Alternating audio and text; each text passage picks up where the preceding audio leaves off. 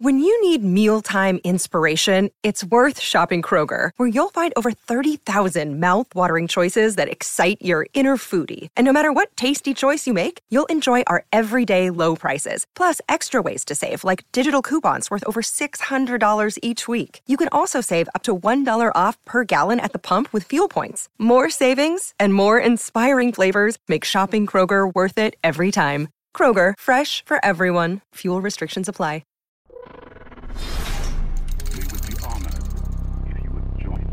Hey guys, how are you all doing today? Today, I've got a quick video for you. We have 7 new images from The Last Jedi, and while some are just self-explanatory, there's one that I'd like to go over in a bit more detail. Firstly, let's cover these new images and cover photos while leaving the best for last. To start things off, here are the 4 magazine covers, where we see Poe and Holdo, Luke and Leia, Finn and Rose, and of course, Kylo and Rey. Next up, we have some screenshots from the film, the massive gorilla walkers, or otherwise known as AT-M6s, which, as we can see, make the AT-ATs look like babies. I can't wait to see these things light up the screen in just under a month. Next up, Poe and General Leia, most likely from the scene in the trailers or the new TV spots that we've been getting, where he asks permission to blow some things up.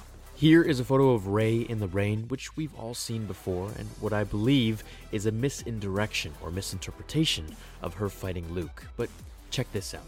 If you reverse the clip, it looks more natural and as if she's actually lowering her lightsaber, not raising it. I think this was made to trick us, once again. This shot is of Kylo that we've seen a million times by now. Next we have Finn and Rose, then Luke training Rey and looming in the distance, overlooking her training as she proceeds with the lesson.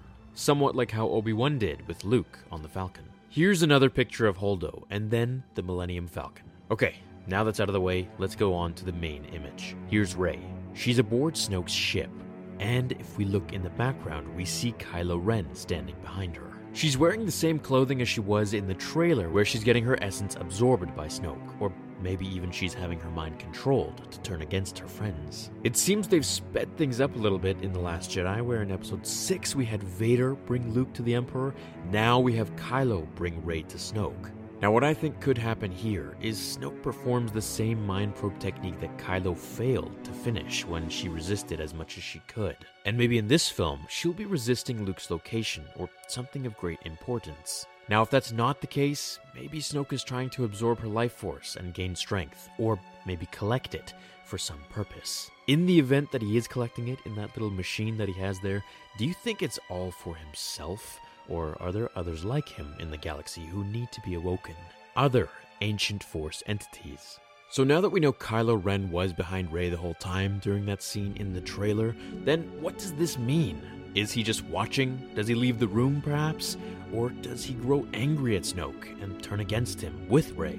What if Rey turned and then had to fight Kylo? And now Kylo would join Luke? That would really twist things up. Maybe Rey and Kylo do actually unite to try and bring him down. Maybe they're pretending the whole time. I'm wondering if the way Rey got there is along the same plot line as The Empire Strikes Back. You remember how Luke broke his training early with Yoda, but this time, Rey leaves Luke on Ahch-To and allows Kylo to take her to Snoke's ship. Now here's what I really want to see. Palpatine in the Han Solo spin-off film, during a scene where we see him trying to contact Snoke in the unknown regions of the galaxy.